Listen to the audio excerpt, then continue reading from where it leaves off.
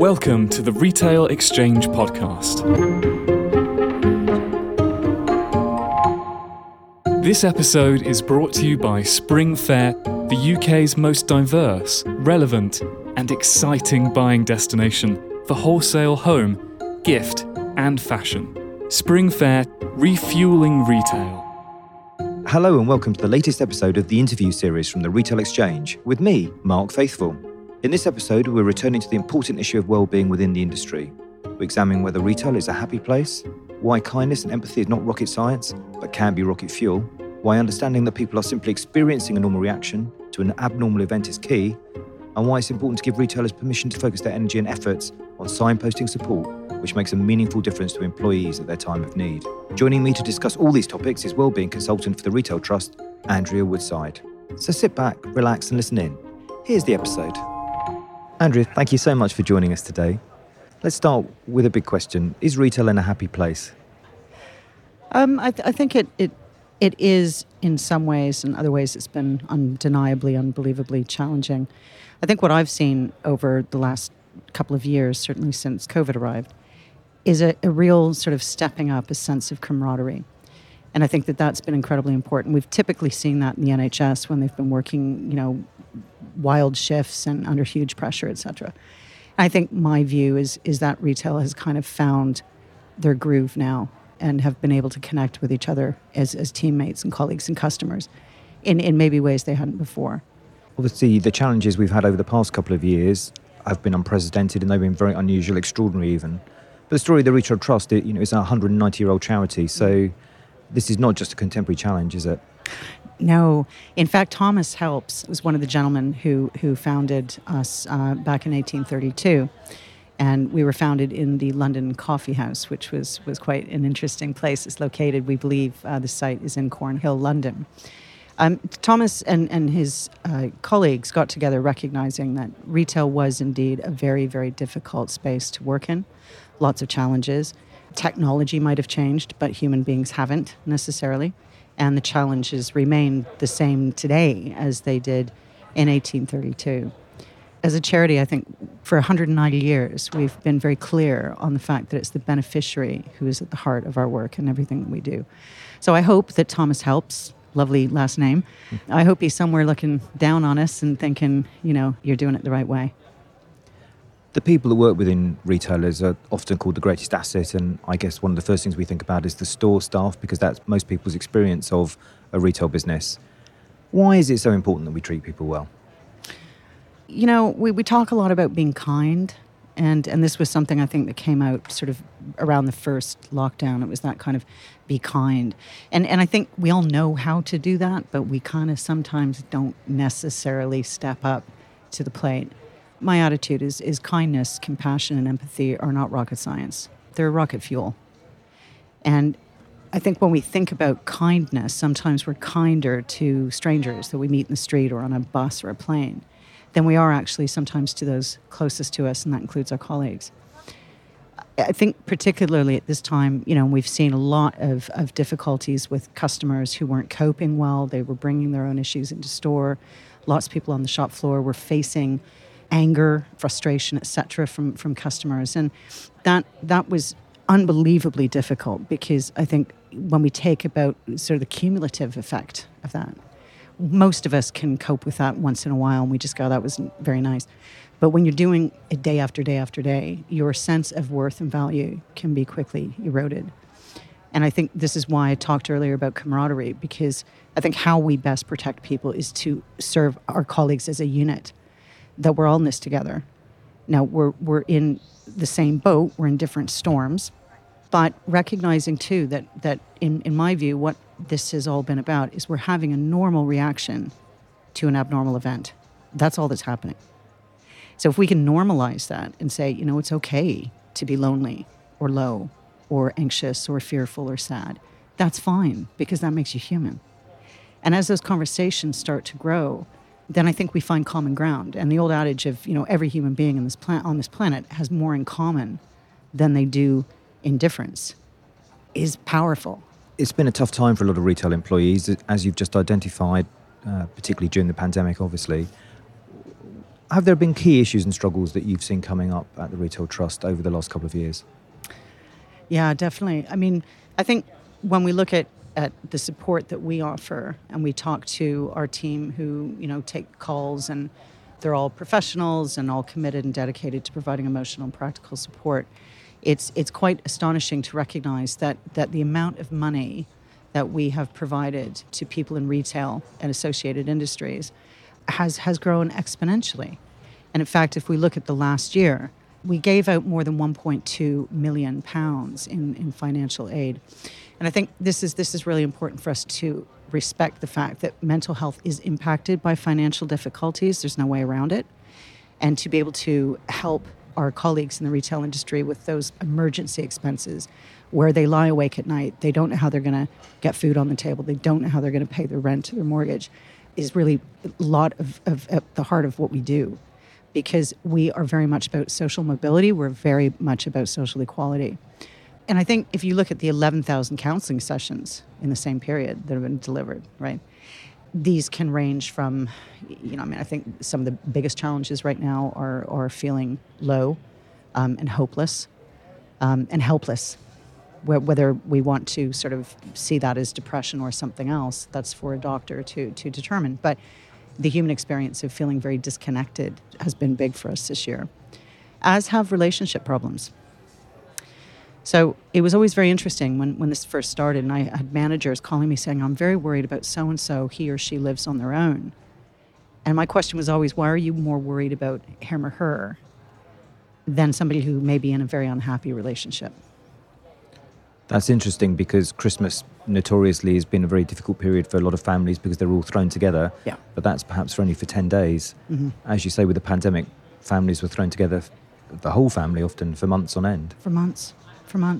And even in the happiest and healthiest of relationships, we all need autonomy and personal space and that private time to pursue what we want to as individuals. But what we did notice, of course, too, and this is well recognized in the well-being industry, is that the rates of domestic abuse went up drastically. And, lockdown was a very difficult time because the expression goes, abusers always work from home. And this is where we started to see people who were facing, real threats to their health and well-being, men and women, and trans people, and there was no way out. And again, it's hard for me to comment on the kind of top key areas because they can change week to week. I mean, sometimes it's driven by press. So if there's something in the press about, bereavement, or there's something in the press about relationship breakdown, people might think, oh, that's actually a really good time for me to call. Bereavement's obviously been a massive, massive hammer blow to so many people. I mean, I know very few people who weren't affected directly or tangentially by a loss. And I think, even if we haven't lost a loved one, it was that threat of what could be lost. And I think at Retail Trust, we have spoken to many, many, many people who have expressed that kind of, I don't feel in control. And that's, I think, a very difficult thing to come to terms with, particularly for people who are very, get the job done, do it well, work really hard, deliver on time, be the best that you can be. We in retail work really hard, and we also like to fix things, right? That's what we do. We couldn't fix this one. It's interesting because I think a lot of the things you're talking about are perhaps not a surprise to a lot of people listening today. But it's interesting to think about how entwined money and mental health are as well. Perhaps something that's forgotten. Very much so. Very much so. And I think also because we think of debt as a source of shame, which is in itself a shame. The expression, we're all one paycheck away from disaster. And I think we'd all do well to remember that. You might be on top of the world and very, very financially abundant one day, and things can take a wrong turn the next. One of the things that we're working really hard at the Retail Trust to do is to kind of destigmatize financial worries. There's no shame in being in debt. There's all sorts of different reasons why people get into debt. And I think this sort of view is, people overspend or they're irresponsible, and nothing could be further from the truth. And I think what we're going to see really with the universal credit issue, how's that going to affect people? And this is going to have a lasting mark. And for some people, it's going to take them quite a long time, whether on benefits or not, in addition to their pay. It's going to take some of these guys a long time to recover. It's almost like Sisyphus, rolling that rock up the hill, and you get to the top of the hill, and all of a sudden, one slip, and you have to start again. And I think that can also feed into people's feelings of not being good enough. We live in a very, we all try to keep up with the Joneses and the whoever's, and I don't know if that's going away. What I do think is we're being much more mature about having conversations about debt. I mean, very few things in our society are kind of off limits for discussion. Nobody talks about money. That's very true. Nobody. Very true. Yeah. In terms of what you're doing at the Retail Trust, what are you doing to change, or what are you doing to offer different types of services, and what makes you feel hopeful? I have a massive amount of hope for retail. And I don't think I should be doing this job if I don't. And I know that Retail Trust is being led by somebody, Chris Carter, who is a seasoned veteran in retail and has a very clear, positive view on this. It's, things will get better. Retail has gone through innumerable changes since the dawn of time. Things are always different, it's always changing.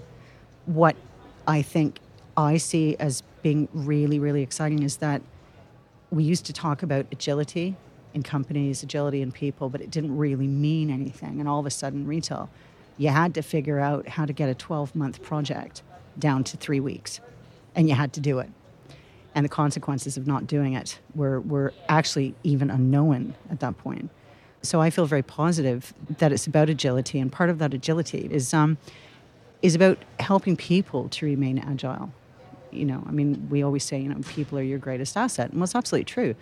How do we help employers to do that? We have really honest conversations about it and say, here's how to support your people. This is what you could be doing. This is what you could be thinking of. Having a really solid well-being strategy is absolutely key.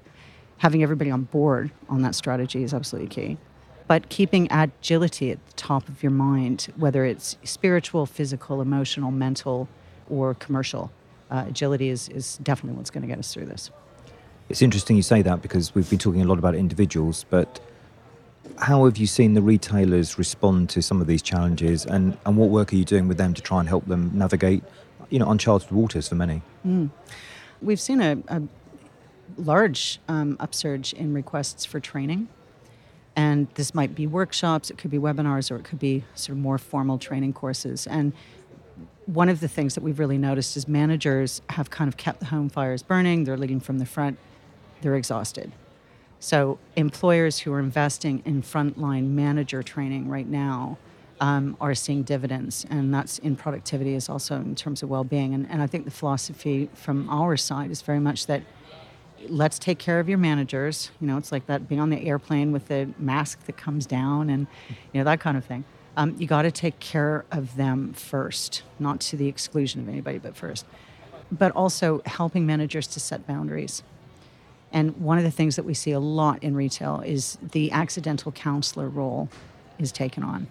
So this means that the manager feels that they have to fix everybody's issues and become a counselor and a therapist and a GP and whatever.